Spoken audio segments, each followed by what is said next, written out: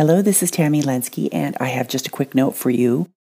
The podcast is now named Disagree Better. It's possible to turn criticism into a positive conversation, whether you're the recipient of someone's criticism or you've gotten feedback about being too critical. The key is to find the hidden message the criticism is trying to convey. Here's how to do that. Hello, this is Tammy Lenski, and welcome to The Space Between, a podcast about getting better results from our most difficult and important conversations. The space between refers to the figurative terrain between them and us, between where we are and where we want to be, maybe even between who we are and who we want to be when we're in a difficult conversation. And this episode is, Behind Every Criticism is a Wish. The other day, I heard myself hiss at my husband, "Why don't you listen?" Even in that self-righteous moment when I felt totally justified in saying it, my better self shook her head in disgust at me. Even when we know better, our lesser selves sometimes manage to seize the moment. We're not very appealing at the moment we're criticizing and sitting in judgment, and it makes us less persuasive. As business and personal strategist Tony Robbins perfectly pointed out, you can't influence somebody when you're judging them. Like anger, criticism has a message that's struggling to be heard, but the message gets lost in the delivery. Whether you're the recipient of someone's criticism or wish to reform your own critical words or ways, here's a nearly magical way to turn criticism into a positive conversation. First, what's criticism? A movie or literary critic typically critiques the quality of a work, rendering their opinion about its merits. A complaint expresses dissatisfaction with a specific event or behavior. Criticism, as I mean it in this article, is distinct from complaint and critique.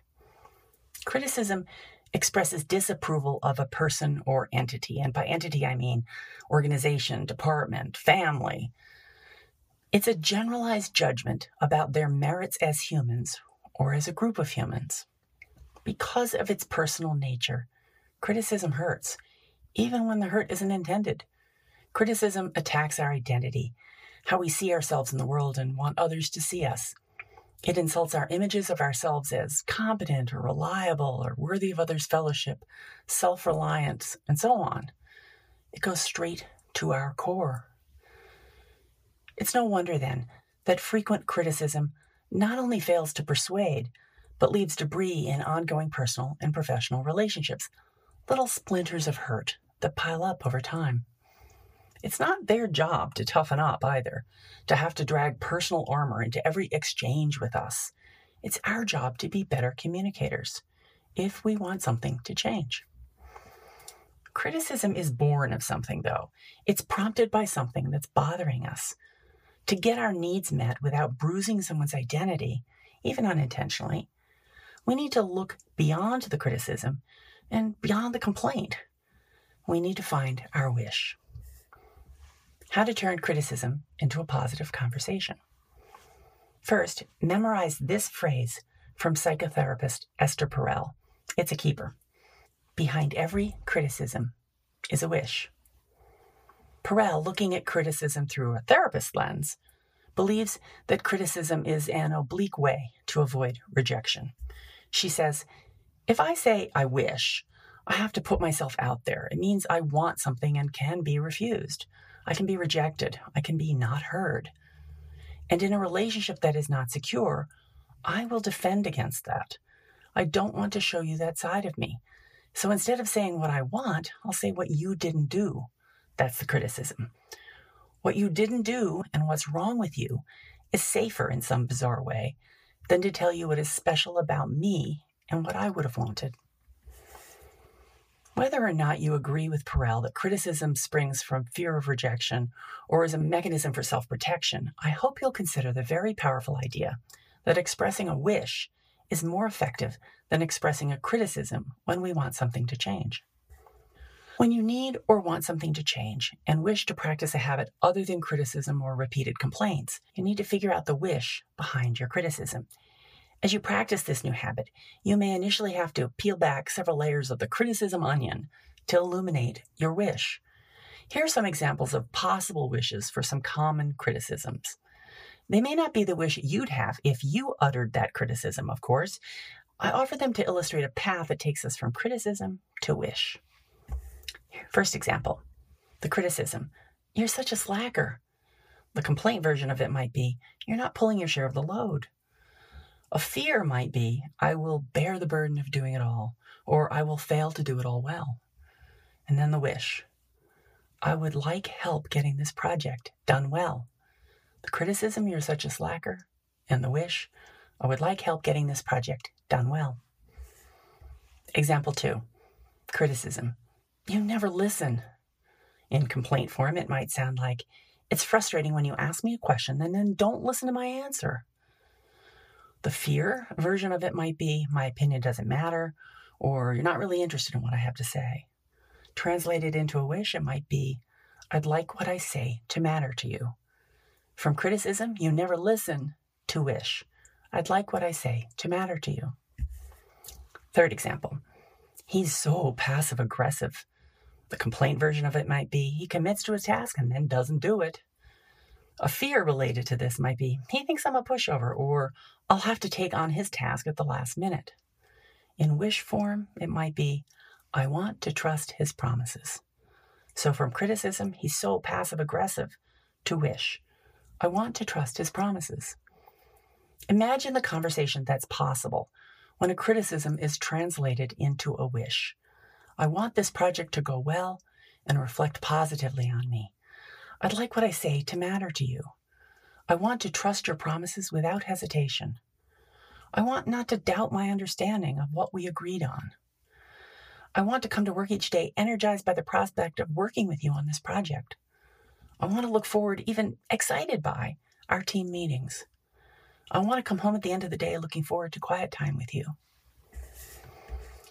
When you're the recipient of someone else's criticism, if you're the recipient of someone else's criticism, particularly if it's the kind of constant criticism that can become habitual in some relationships, you can get some relief for yourself by helping them figure out the wish behind their criticism. Is it your job to have to do this? Well, maybe not. But as management consultant Peter Block bluntly put it, do you want an A or do you want something to change? To help them illuminate the wish behind their criticism, try questions like these. I've read that behind every criticism is a wish. What's the wish behind your criticism of me? Or, instead of what's wrong with me, can you tell me what you're wishing for? Or, if I were or weren't, and you can fill in the label of the criticism, what would that mean to you? And an example might be, if I were a good listener, what would that mean to you? As always, time, place, and tone make the difference between questions that are effective and questions that fall flat or escalate. In the conversation with my husband, I had to wrestle bad Tammy into a mental corner and instruct her to shut up. Otherwise, we would have ended up in the kind of hamster wheel debate that achieves nothing but self-righteous anger. Why don't you listen? I do listen. No, you don't. Yes, I do. Blah, blah, blah. After I wrestled bad Tammy into that corner, I tried this. I need to take back that comment about you not listening and replace it with this. I want to feel confident I've been heard when I speak to you. What followed was a useful conversation about how I do tend to give information faster than he can absorb it, and I need to slow down, and how it's useful for him to stop doing two things at once when we're talking about something important. Here are a few more examples of criticisms reframed into wishes, pulled from my occasional Twitter series about reframing messages to make them more hearable, and there are links to this series in my show notes. Why can't you ever take responsibility might be translated into, I'd like us each to acknowledge how we contributed to this. There's just no reasoning with you, is there? Might be translated to, I'd like us to have a thoughtful conversation about this sometime soon. Let's figure out when we might do that. What a pigsty might be translated to, it would help me a lot if you'd keep your room tidier. Grow a spine already might be translated to, I want us to feel we can discuss anything with each other. You're being disrespectful again might be translated to, please stop interrupting me repeatedly. And you're about as selfish as they come might be translated to, "It's important to me that you take my needs into account too."